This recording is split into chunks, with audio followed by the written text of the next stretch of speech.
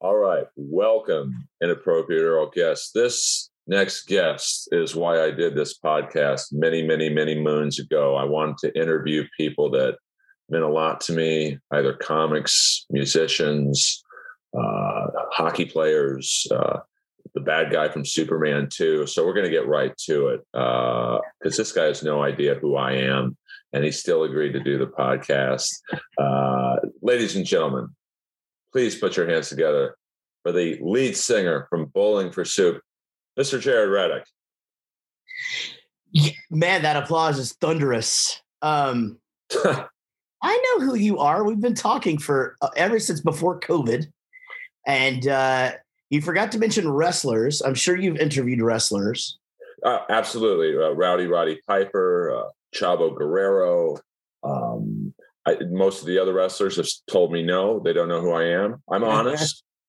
Yeah. I love that we found friendship through Rat and Kamala. Speaking of Kamala, we'll do this right here, a little Kamala doll. Very nice. Okay. I like it. And he was the most terrifying man on the planet to me back in the day. Oh, Abdullah. The great Abdullah the Butcher, managed by the inimitable Gary Hart. Yes, Gary Hart, one of the greats. What got you into wrestling? Man, I mean, so we didn't get national wrestling, and back in the day, it was all divided up into regions. And so, I feel like we were really lucky in that we got world-class championship wrestling here, and it was done here at the Sportatorium. And the Von Erichs, man, I mean, they were the original rock stars in my life. I was I really was, I don't know if infatuated is the word, but I had photos, I still have them all somewhere, but autographs and photos. One time I saw Mike wrestle and he was all bloody and I wiped his blood on his picture and kept it, but all of those characters used to come through here. So, I saw Kamala and I saw Ric Flair come here to fight Kerry. And, it was just, I just loved it, man, every Wednesday and Saturday night. And then, World Wrestling Federation started to come in where we live on Sundays. And then we started to get a few of the Atlanta things. We could get that, I think, on Tuesday. So, it was kind of just something that was always on, but I definitely, the majority of my wrestling fandom was here in Dallas and just the soap opera of the Freebirds and the Von Erichs. And, but again, always loved it when dudes came through like the Rock and Roll Express and, who I liked just because they were the Rock and Roll Express. I didn't, there was no real other reason. I just liked rock and roll. Well, I mean, to me, I'm 52, so I grew up watching wrestling when there wasn't really the internet. So, and it's a joke I do on stage, but I really thought Kamala was from Uganda, and me too. Absolutely, me too. And I thought, I actually thought the missing link was from Parts Unknown. I really did think that they did not know where the guy was from. And then the Mongol, remember the Mongol? He was from Mongolia, but he was white.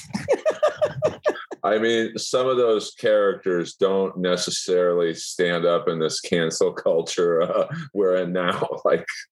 Right. I don't think you could have the Junkyard Dog coming to the ring with a dog collar on, barking. Yeah, and a chain around his neck, and just that whole thing. I did. They're definitely not. There's definitely a lot of that. Well, just the fact that gorgeous Jimmy Garvin to me is the original dude that had the valet. And, right. And so he had, I believe Sunshine was the original, valet. And then, they got into a lot more of the dudes, Randy, or what is it? Who's the Slim Jim guy?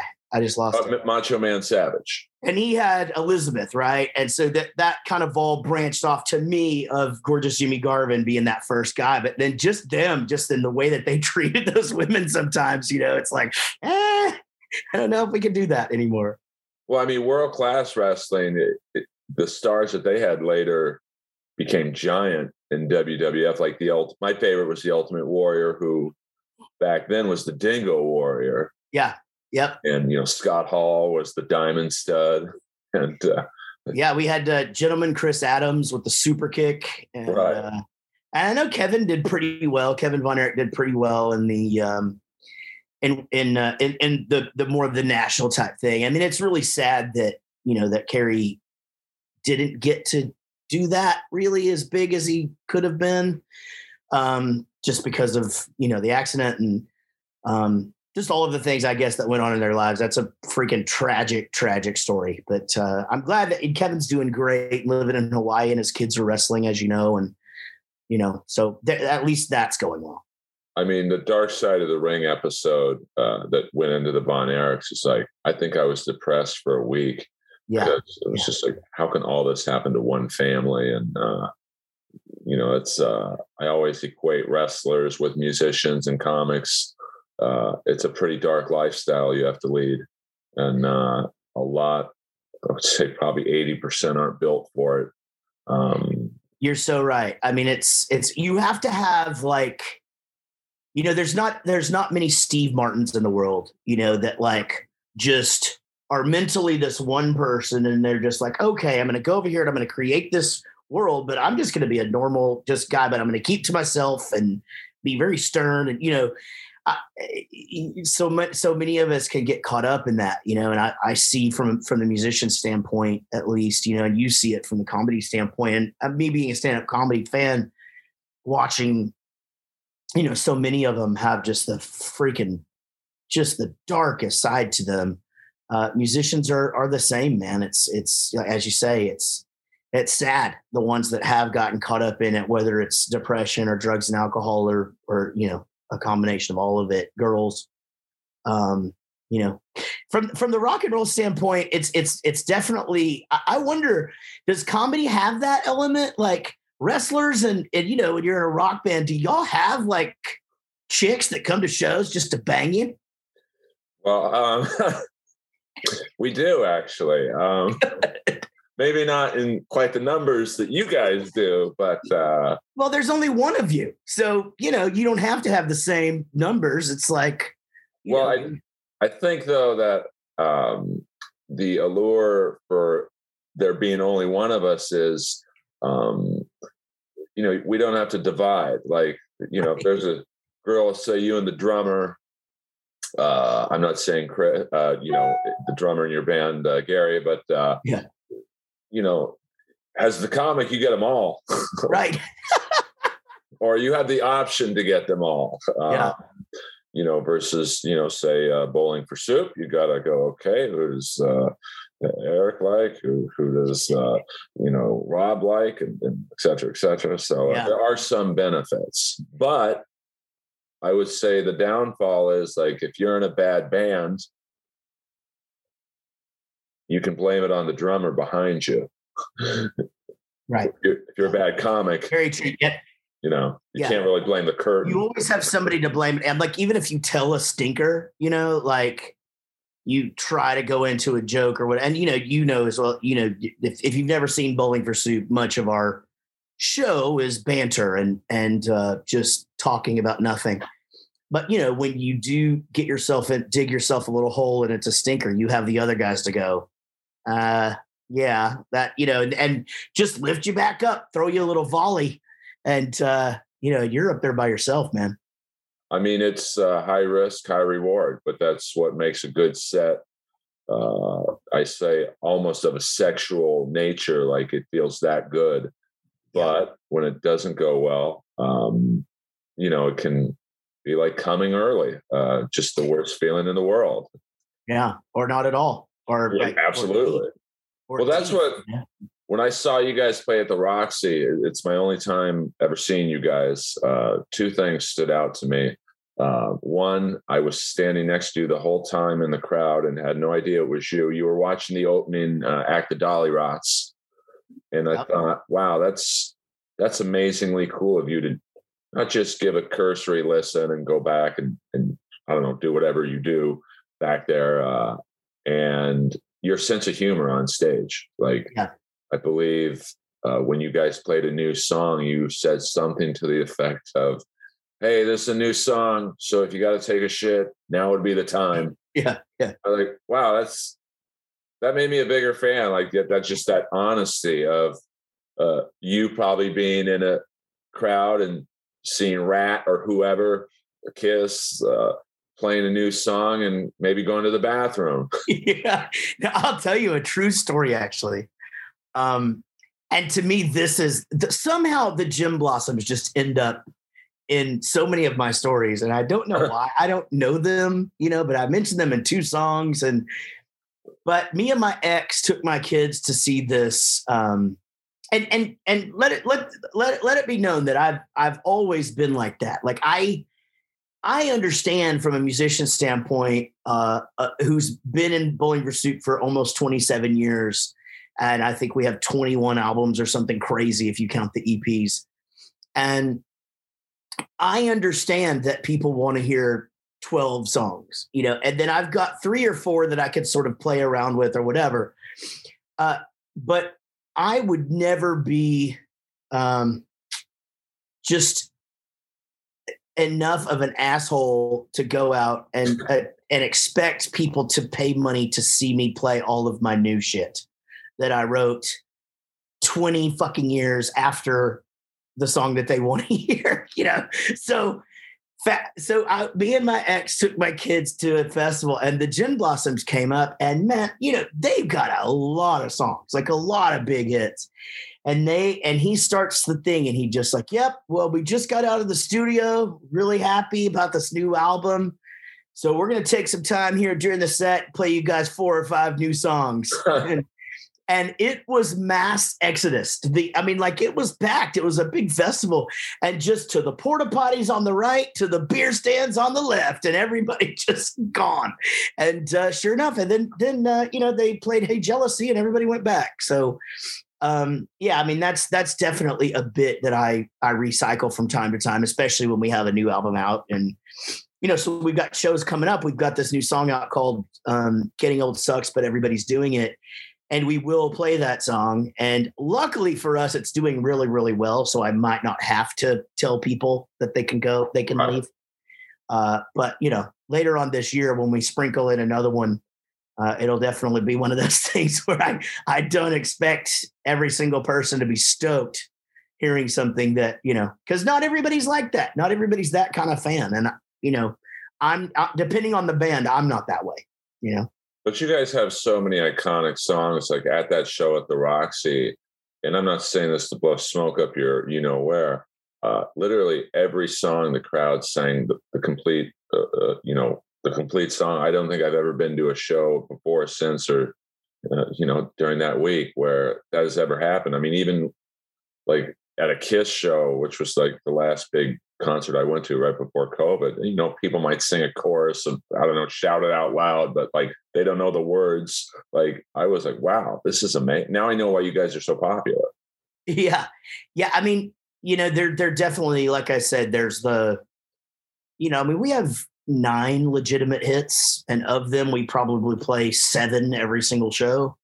And then you've always got the fan favorites and those, and you sort of know based upon, I can just kind of look in the crowd and say, okay, this is a When We Die crowd, or this is a Turbulence crowd. And I'm only going to play one of those, and I haven't decided yet. And then you just sort of can gauge it based upon, how they're reacting to things and all of that. And we're really lucky in that the fan base that we have managed to keep and gain along the way, they're very loyal, and they're very passionate, and they tend to know even the songs that I don't expect them to know, like it's like they'll shout out some song, and it's just like, how do you even know that song exists? That was a B-side on a record that didn't sell, but again, I feel very blessed, and I know that's a bit of a cheesy word to say these days, but it's really the only way to describe it, because our crowds just always have that energy, and it doesn't matter where anymore. Like it used to be, to where like college shows to us weren't all that great. And then all the kids who listened to 1985 on Radio Disney and watched Phineas and Ferb got to college, and now our college shows are crazy. They're awesome. And, and our audience is growing. We're playing bigger places than we were 15 years ago. So definitely a testament to that fan base. What's the, because I know, like, I'm going to mention a band, I am fans of. How do you like your band, like the Click Five, who I am obsessed with for whatever reason, because I probably don't fit the model of a boy band fan. Sure. But like most boy bands struggle, and I didn't think of them as a boy band necessarily because they were all like graduates of the Berklee Music School and could play their instruments. But they seem to struggle like most boy bands, that when their fan base got older, they moved on to other forms of music. You guys have kept your younger fans into their 20s, 30s, and a guy like me in his 50s. How do you like go about keeping your younger fans when they grow up? Well, first of all, I feel like a lot of them grew up with us. I mean, we started the band when I was 22, I think. Yeah, that's right. And so, young adulthood, and really I was just learning to even be a songwriter. So most of the stuff on the first 4 or 5 records is just kind of silly. And I don't really ever show you a lot of like real emotion and things like that.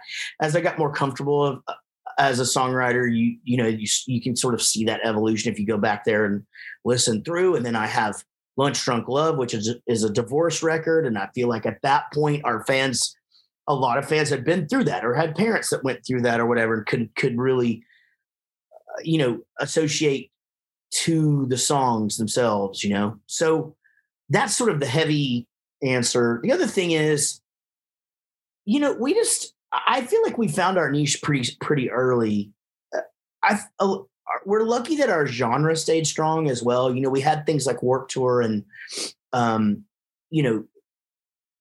different things like that. And then obviously we had bands that got really big, like Blink-182 and Green Day and All American Rejects. And, those sort of just kind of kept the flags flying or whatever. And so we sort of made it through. Anytime there'd be sort of like a change of the guard, so to speak, then it just kind of just comes back. And right now pop punk is as big as ever, really. I mean, if you keep up with that kind of thing. But our thing is that we saw our peers, a lot of them who they're funny and then they're not funny and then they're political and then they're angry. And then, and that was cool. And musically it was awesome. And I think for some fans, I know for some fans that was great. And for those bands, they were doing what they wanted to do. But I could sit there and go, we got signed because of the bitch song. I feel like if I start writing about the Republican Party or Democrats or anything remotely political or important to the general population, people are going to just think that that's ridiculous. Like that's just not who we are. Like we are the band that you put on after a hard day at work who makes you feel better, and that's just what we've always done and who we knew we were. So I think that's a big part of it. I think when you go to a Bowling for Soup show, you know what you're going to get. When you pick up our new record, when it comes out in September, wink, wink, you're going to know what you're going to get. Maybe it's evolved one way or the other or gone backwards or whatever, but you know what the vibe is going to be and it's going to make you smile. And that pretty much, is what people expect from us. And so we just adapted to that. And no, we didn't adapt. We just stayed the same. And that's what we did. Well, that's what I wish Kiss would have done. And they're certainly one of my top bands of all time. But they kind of, first they were a rock band and then they went disco. And don't get me wrong, I love me some Desmond Child. But, and then sure. The Cars were popular. They put out Unmasked, which is basically a Cars album. And I love the Cars. But, then Pink Floyd put out The Wall, and so we're going to put out The Elder to prove we can write serious songs. And literally, Bon Jovi became popular. They put out Crazy Nights, which was a Bon Jovi older version, and then grunge was popular, and they put out Carnival of Souls. And like you guys, like you just said, stayed in your lane for 27 years, which is hard. I would imagine it's hard to not sell out at some point and go, well, REM's popular now. We have to write an album like them. It is kind of hard not to do that. I mean, it is hard not to follow trends. And I mean, we have done that to an extent. I mean, early on, just a couple of years into our band, really, excuse me. I just finished watching La La Land, so I'm a little yawny. A couple of years in, we had released 2 albums on our own. It was time for the third one, and bands like Goldfinger and Real Big Fish and Less Than Jake were doing well, and they all had horns. So we put horns on an album called Rocket Honorable Ones. And even then, though, our horns are very different. They were jazz musicians, so even like tonally and how they come across, it's not like we all of a sudden were a ska band. Right. But yeah, man, that was a really good introspective on Kiss and those albums, because I've never really quite thought about that, but it's so very true. And even they were so unique for what seemed like an eternity to me, because I was so young. And then they just, even their clothing would change, like you brought up Crazy Nights. I mean, they're dressed up like Bon Jovi in this, like, and Poison and stuff. And, and then there's the whole thing where they swore they would never go disco. And of course, Gene likes money. So they did. Oh, well, I mean, they even did it with their guitar players. I could teach a master class, and, I think 4 albums, they had 4 different guitar players. I think the early 80s, it was obviously Van Halen was influencing everyone. And we need someone who plays like that. So they bring in Vinnie Vincent, who I'm obsessed with. I mean, he's so crazy. He got kicked out of the Vinnie Vincent Invasion. I don't know how that's possible. And then he lost his mind. So they bring in Mark St. John for Animalize, because he was, right. I think he was actually taught by Randy Rhoads, and then he didn't last very long. And then they finally found Bruce Kulick, who could just play and not cause any problems. But you guys, I always compare you guys, and I mean this as a compliment, to like Cheap Trick, like where they've pretty much stayed in that lane since Budokan. Very few band member changes. I mean, you guys have only had 2 in 27 years, and I believe both are in good standing. And honestly, the first one, Lance, our original drummer, I mean, he was my best friend from childhood, and it was supposed to be a hobby, and all of a sudden we're touring, and he was never wanted to do that. So that band member change, even to us, is like, okay, that was just, so Gary is when it all really started, because that's when we were going for it. But yeah, then member change we didn't really see coming, but yeah, all in good standing and all cool, not a lot of drama, and no drama really. Hey, a little tidbit. There is a metal band from Europe called Shameless, and they have like all these different players in their band. And I sing on a song with Bruce Kulick coming up pretty soon.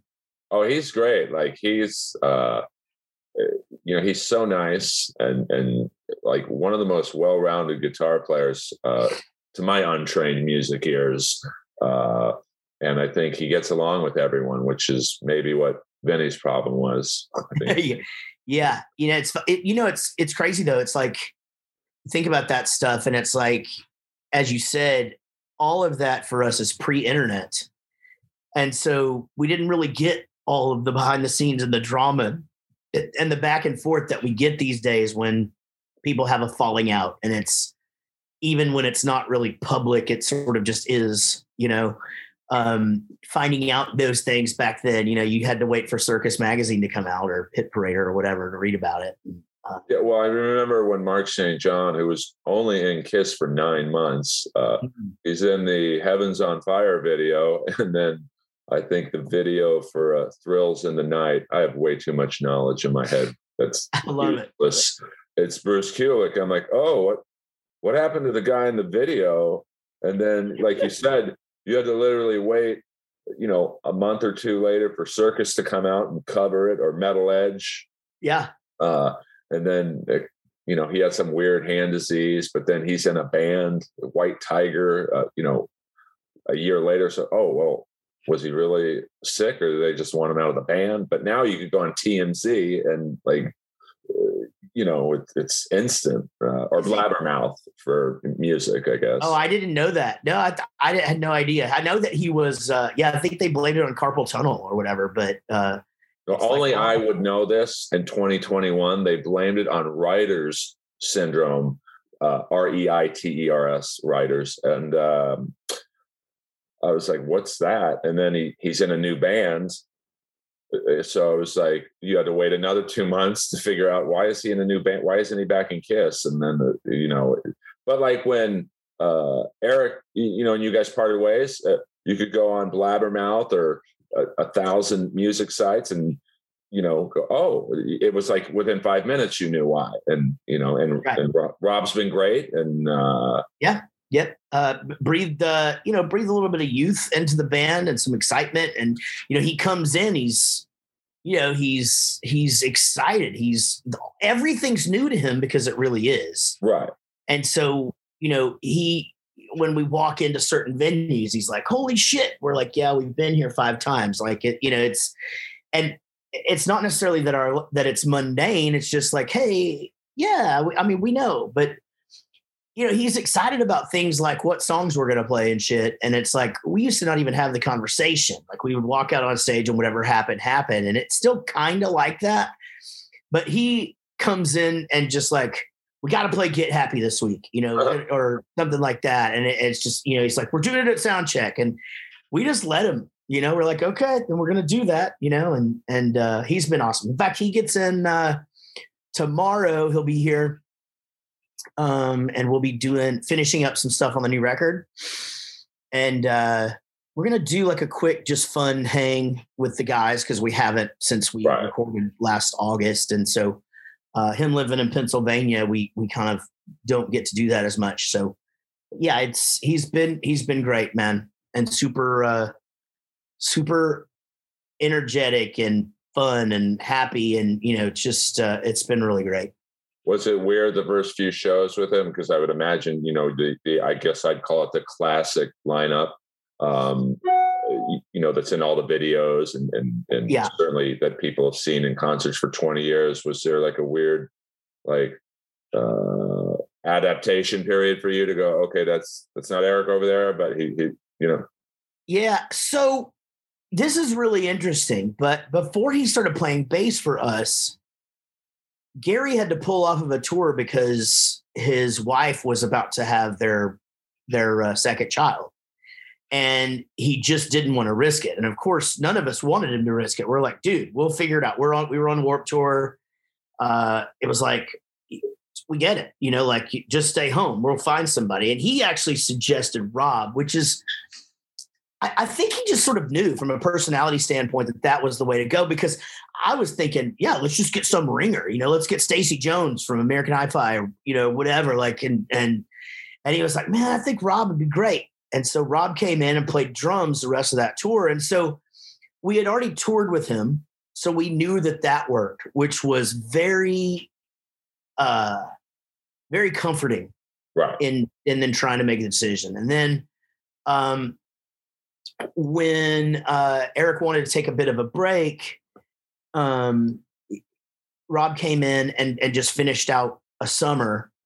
And at first it was weird, but I think it being temporary first just made it to where it was like, okay, here's this guy over here that we can mess with a little bit, see what he can bring to the table, see how he fits in with this banter or whatever. And for the most part, the first month or two, me and Chris just did the majority of the back and forth, and he would chime in whenever. But, he just kind of just eased into it. So I really wasn't ever uncomfortable or anything. I mean, there'd be like certain times where I was like, oh, I forgot that we used to do this thing where Eric would come kiss me on the cheek during this part sometimes or something, and we just created new ones, And it wasn't as weird as I think it would have been if it was just some dude that we were like, hey, we're going to try you out on the road. He had just organically needed to be there for us in two different capacities already. And so it was, and he already knew the crew, and he knew how to get his monitor mix, and he knew how we are in the mornings and how sound check goes, and, all of that stuff. So we were pretty lucky, because I know that a lot of times there's growing pains, and that there's, a bit of, gosh, did we make the right decision? It was definitely obvious that we made the right decision.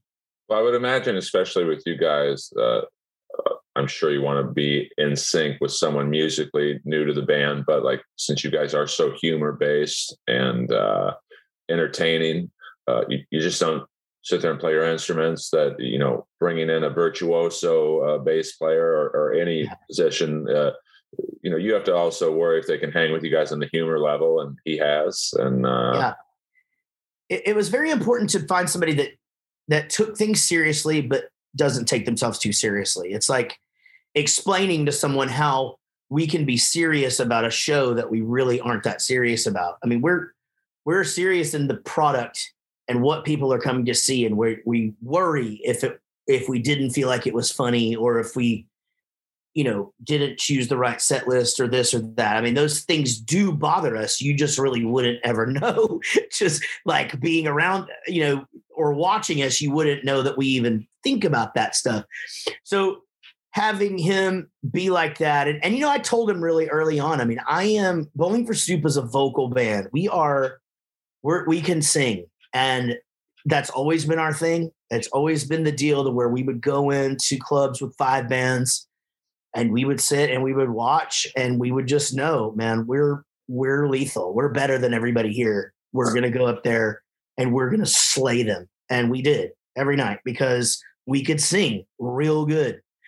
And whenever he got into the band, he just rehearsed and rehearsed and rehearsed. And I was like, I love it, man. I think it's great that you can play all these songs on bass. This is great. Play. It's awesome. I don't care if you ever mess up. Just sing your ass off. And I'm like, don't ever mess with me on vocals. Don't fuck me, dude. Do not. And he remembers that. Like, he talks about it all the time. It just be like, yeah. I mean, he rehearses his vocals because he just knows how important that is to not only me, but to what the product is that people are hearing out there. We take pride in sounding like our album.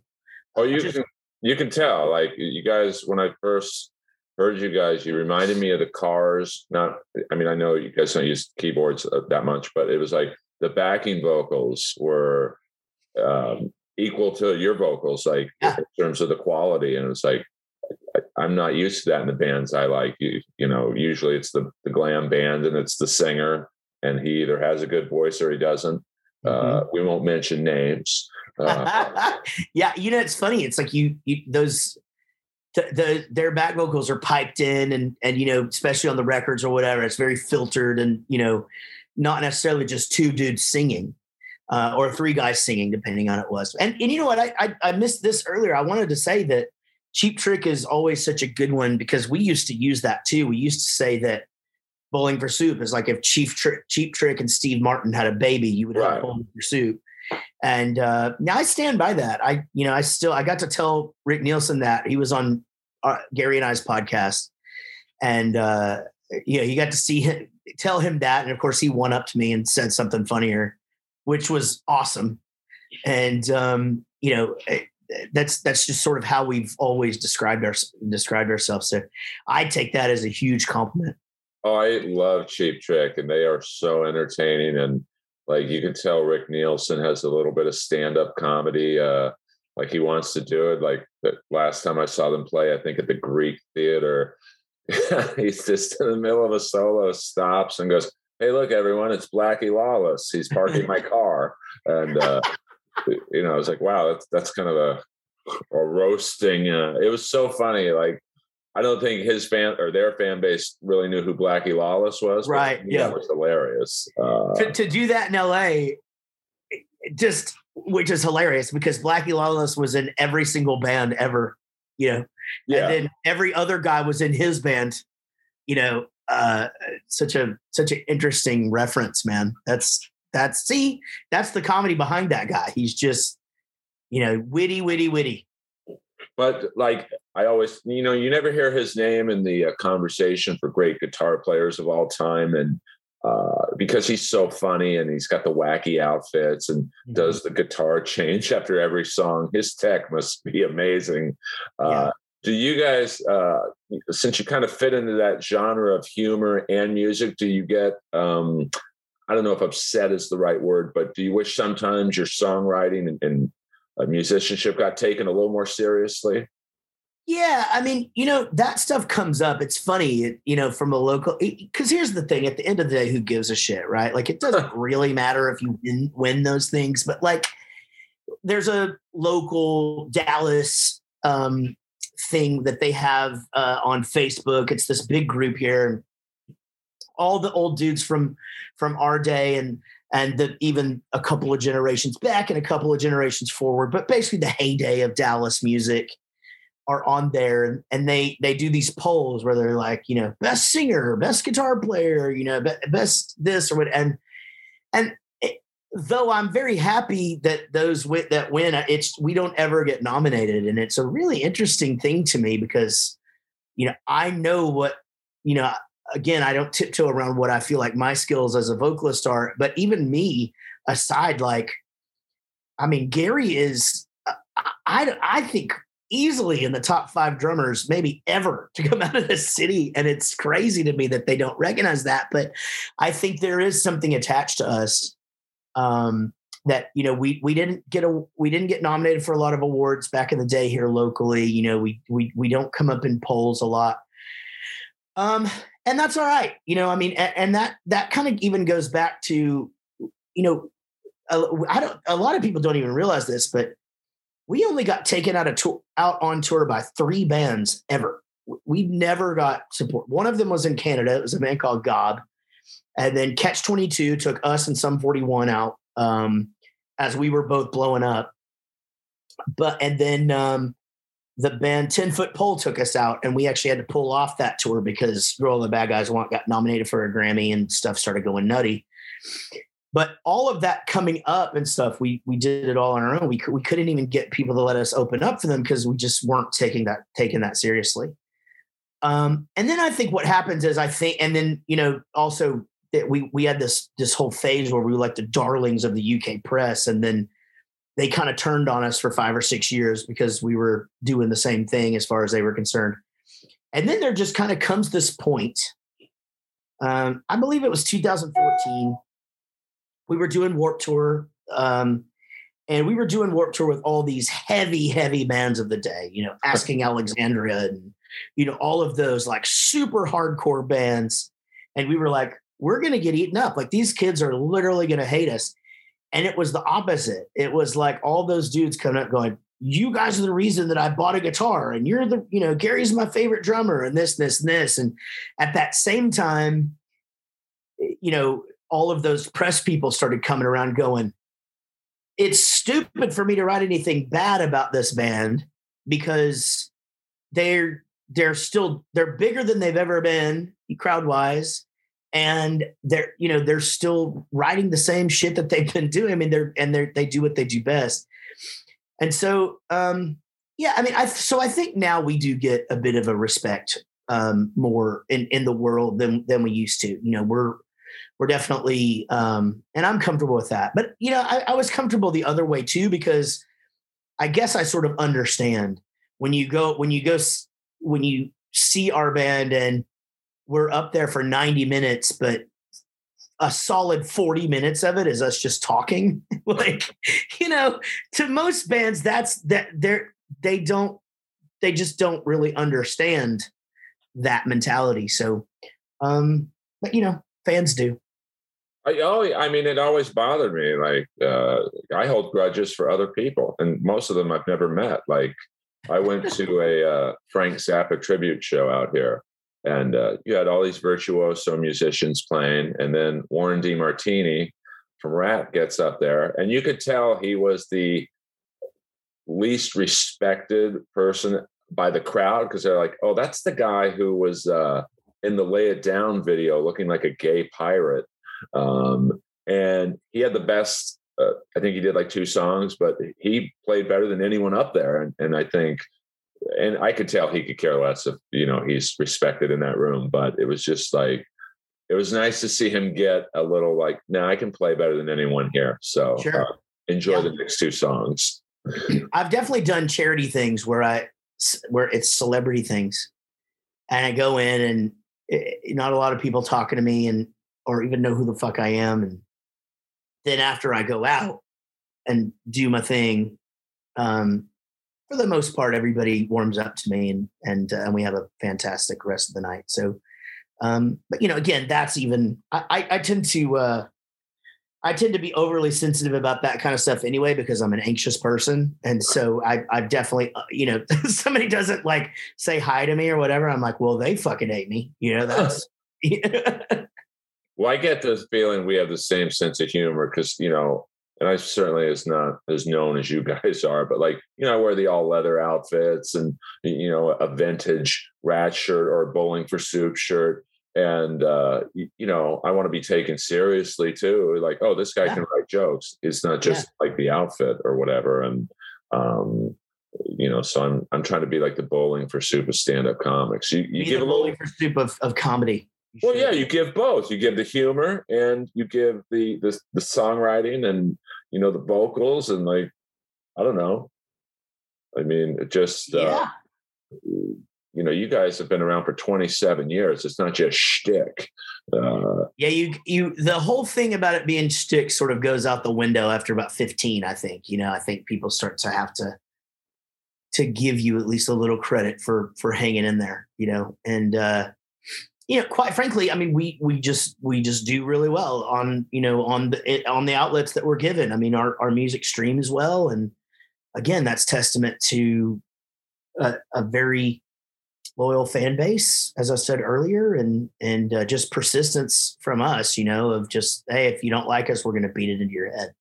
I love it. Now let's get to the videos because I know your time is limited here. I could talk to hours for you, and I'm sure your heart just sank hearing that. But you guys also became known for your videos, which, like your songs, had humor in them. Is that at some point an anchor to know when you release a single that you have to make a funny video for it too? Like you just did one with Alexa Bliss.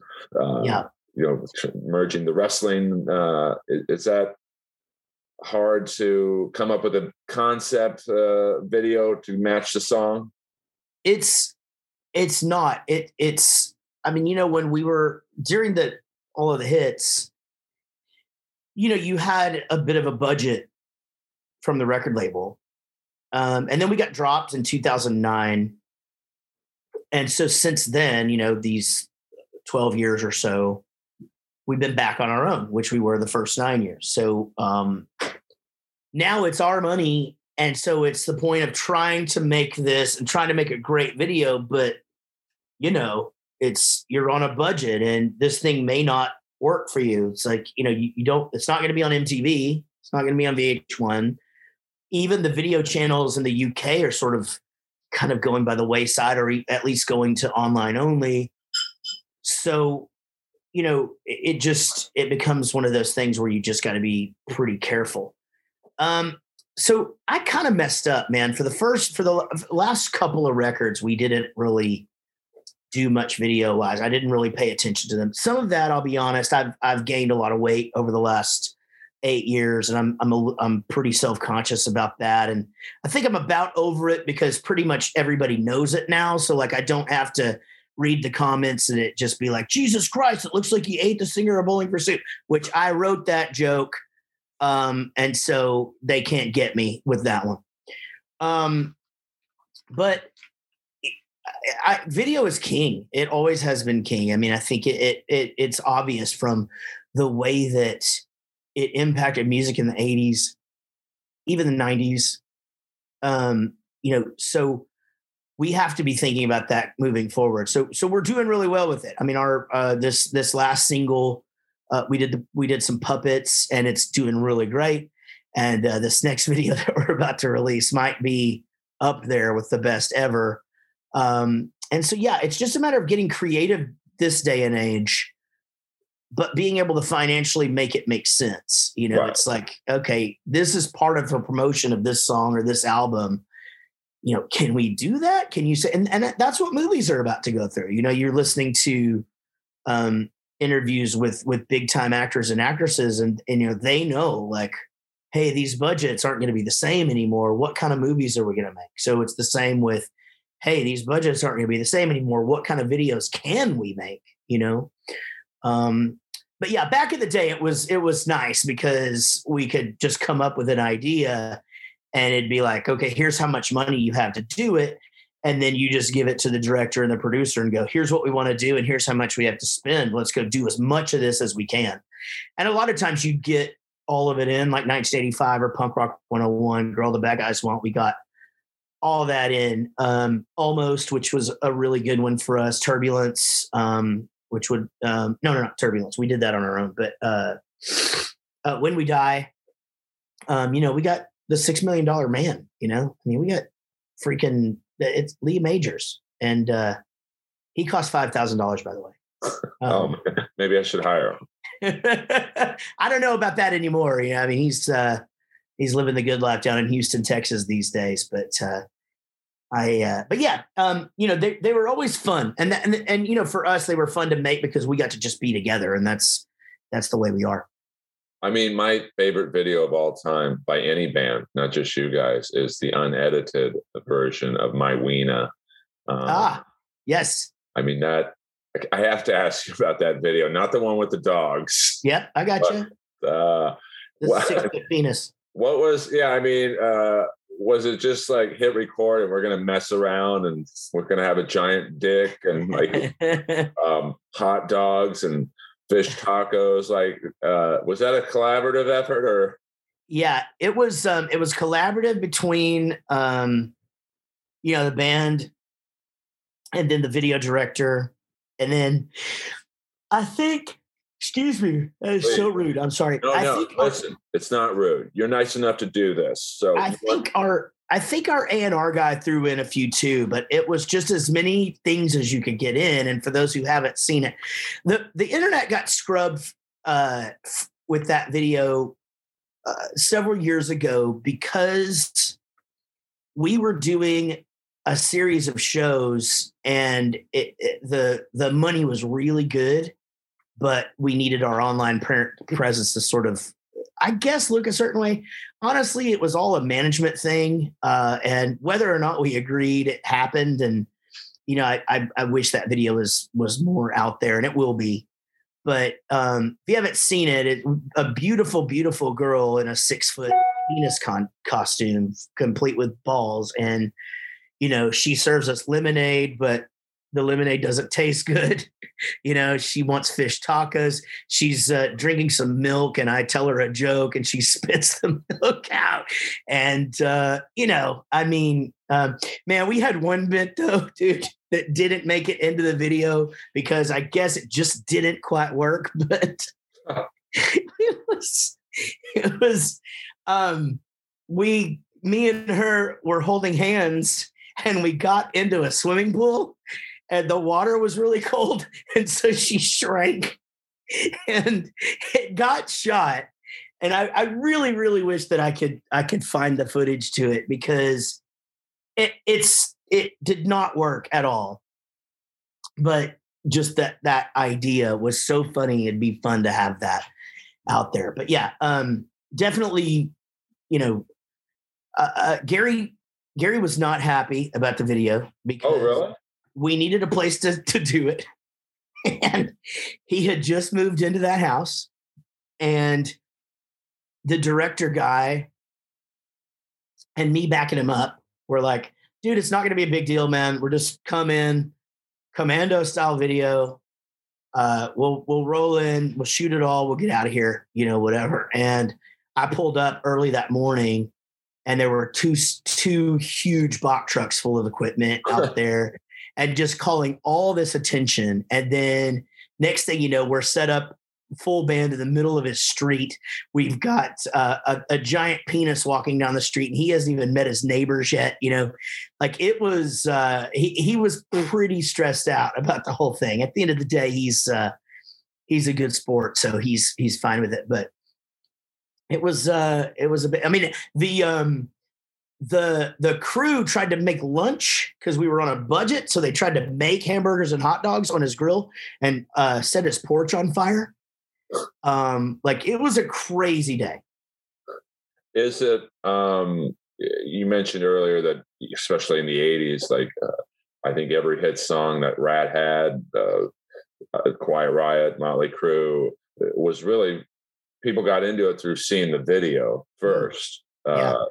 Is it now in 2021 and really the last couple of years since MTV is, I don't even think they show videos anymore. It's like, I'm 18 and pregnant, I'm 19 and divorced, the Jersey Shore. And is it unmotivating for a band in this era to want to come up with a concept and all this great stuff for a video when you know the best right now can be is on YouTube? I have to, so bands that I work with outside of Bowling for Soup, I have to convince them, they don't want to spend money on the video. They don't want to put the effort into the video. The point is that, look, being on YouTube is still the number one place for discovery of music on the planet, and bigger than anything's ever been. It's bigger than radio's ever been. So you need to play ball there. People got out of the habit for quite a while, but bigger artists started making bigger videos again. And you know what? Those that are doing it are winning, because, your video doing well 100% translates into your song being put on a playlist and then your song being, streamed. And quite frankly, that's how, if you're going to make money off music, that's how you're going to do it these days. And for the record, you can see the My Weena video on Vimeo. If yes. That's so until it gets back on YouTube where it should be, go to Vimeo. And Jared, I know you got to go. I have two quick questions for you. First of all, thank you for doing this. No, man, anytime. I'd love to come back. We have so much to catch up on. I know. I mean, I'm cognizant of the you've got other things to do than talk to Earl in LA. So long overdue, man. It's long overdue. Oh, absolutely. I just figure we're never going to, or not never, we're not going to be in the same room for, probably a while, just because things being what they are, which leads me to my next question. What were the differences between recording in the past versus for your new album out in September? Yeah. And by the way, go to bowlingforsoup.com, buy the records, buy the live albums they have. And Jared has a great deal right now, $10 t-shirts on. I do. That's true. Yes. On your own website, or can they get it on bowlingforsoup.com? They can go to Bowling for Soup, or you can just go to jarrettreddick.com. Either way, but yeah, I've got $10 t-shirts. One says hungover. I'm hungover as a hockey team, and they're good stuff. Yeah. But so what was the hardest part about recording a new album in this wacky time we're living? Like you said, Rob's in Pennsylvania. I'm assuming a lot of Zoom. Yeah, well, it's evolved over the years, as has everything. It used to be a thing. You wrote the album while you were on tour, and then you rehearsed when you got home, and you went and recorded. We got signed to a deal. We we could kind of sit back and rehearse for a month, and then I would write the songs as we went. We did that for a few times, but really just the way computers work these days, the songs are written and hashed out to just like a general beat, general bass line, guitar ideas thrown in there, scratch vocal thrown down, some scratch harmonies or whatever, but all to a click, which is a metronome to those who are unaware. And essentially we do what my friend Linus calls paint by numbers.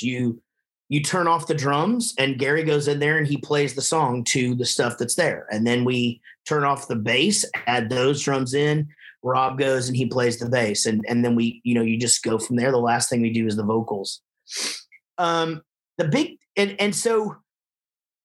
up until, 2009, when we were on Jive, we were doing what I call destination albums, where we would go somewhere for a month or 6 weeks and make the record. And most of the stories that we tell come from those times. Like, oh my God, this or this hotel room or this thing. Once we started recording again after Sorry for Partying, when we did Fishing for Woos, we've done all the rest of them in Dallas. So it became kind of like going to work, and we weren't all there every day. And it just wasn't, you get it done and you're proud of it, but the fun aspect of it, just the hang is gone.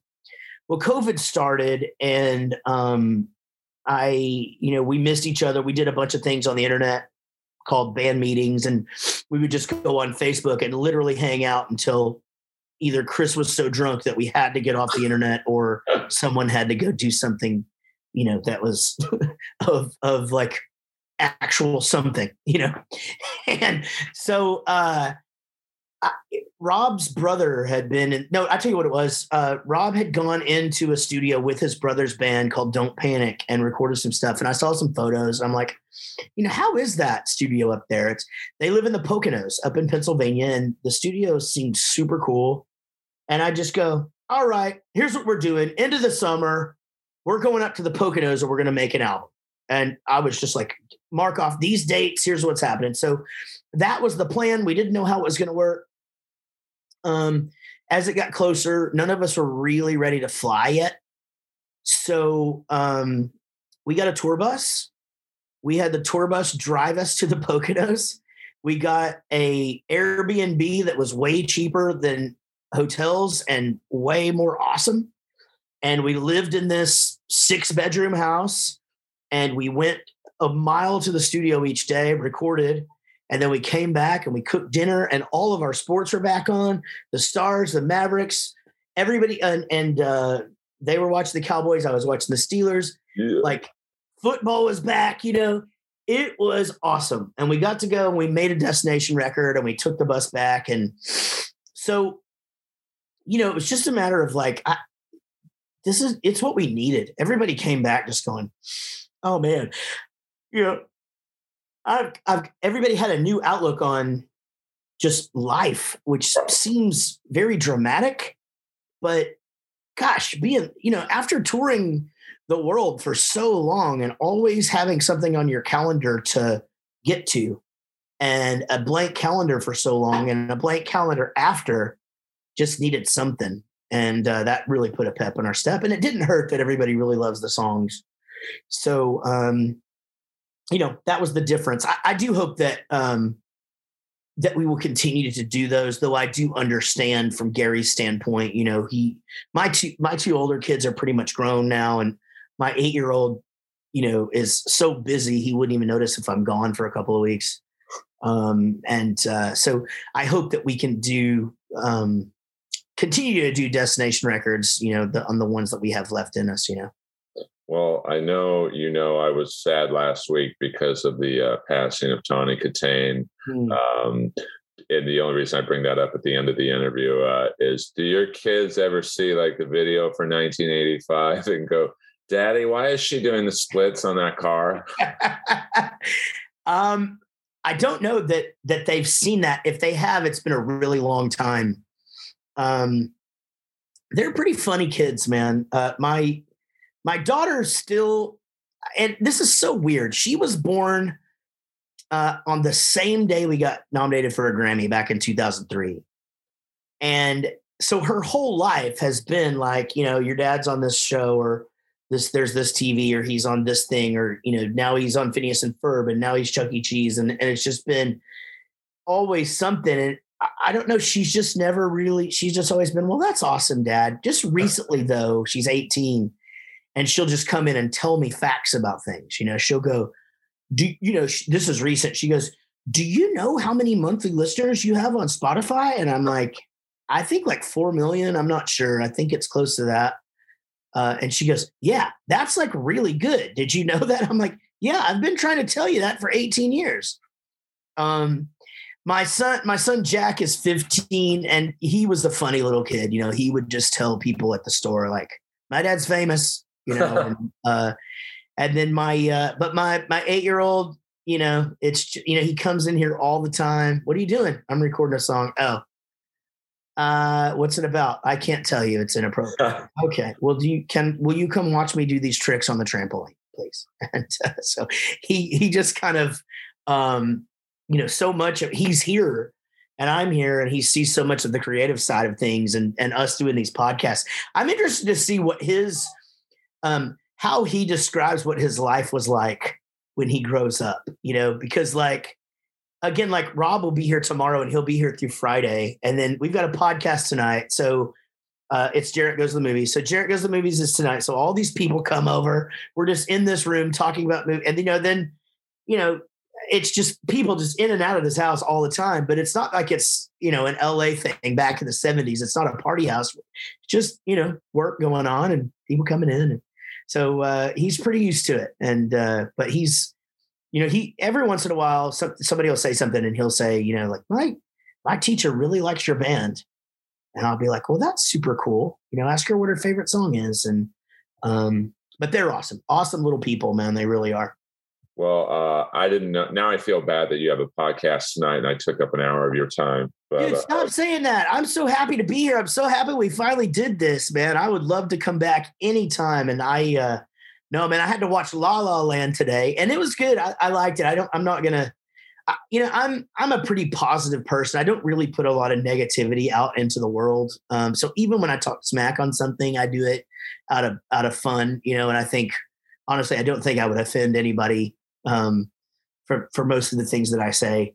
But yeah, I enjoyed it. So, I look forward to, we still got about 3 hours until that happens. And, but yeah, we'll actually, we do it live each week on Twitch, but every week a new episode of Jarrett Goes to the Movies comes out. Every week a new episode of Rockstar Dad comes out. And I got a couple of other ones cooking. So it's a busy time. It really That's is. Good. But good. Yeah. I mean, that's the thing, right? It's like I had no intentions of writing a new Bowling for Soup record, and then COVID hit and I needed it. And I had no intent, I'd been talking about doing a solo country record for years, and I went and wrote it, went and recorded it. And now we're figuring out, how that's going to be released and stuff. And so, it was such a horrible year for so many. I have to think about, the fact that I tried to accomplish as much as I could and make it as positive an experience for me and my family as possible. And so, I think I managed to do a pretty good job of that.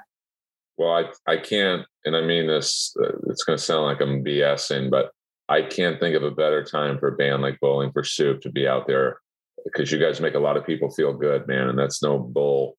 With this, even in that non-COVID era, with the wacky political times of our nature, we need just a fun 2-hour concert or whatever to laugh. Buy a t-shirt, bowlingforsoup.com, please. $10. You can't beat that. I mean, that's right. Yeah. I know you're probably doing okay financially, but you do a lot of hard work. So support Bowling for Soup and Jarrett so he can make more funny videos like my Weena. I wouldn't show your kids that video anytime soon.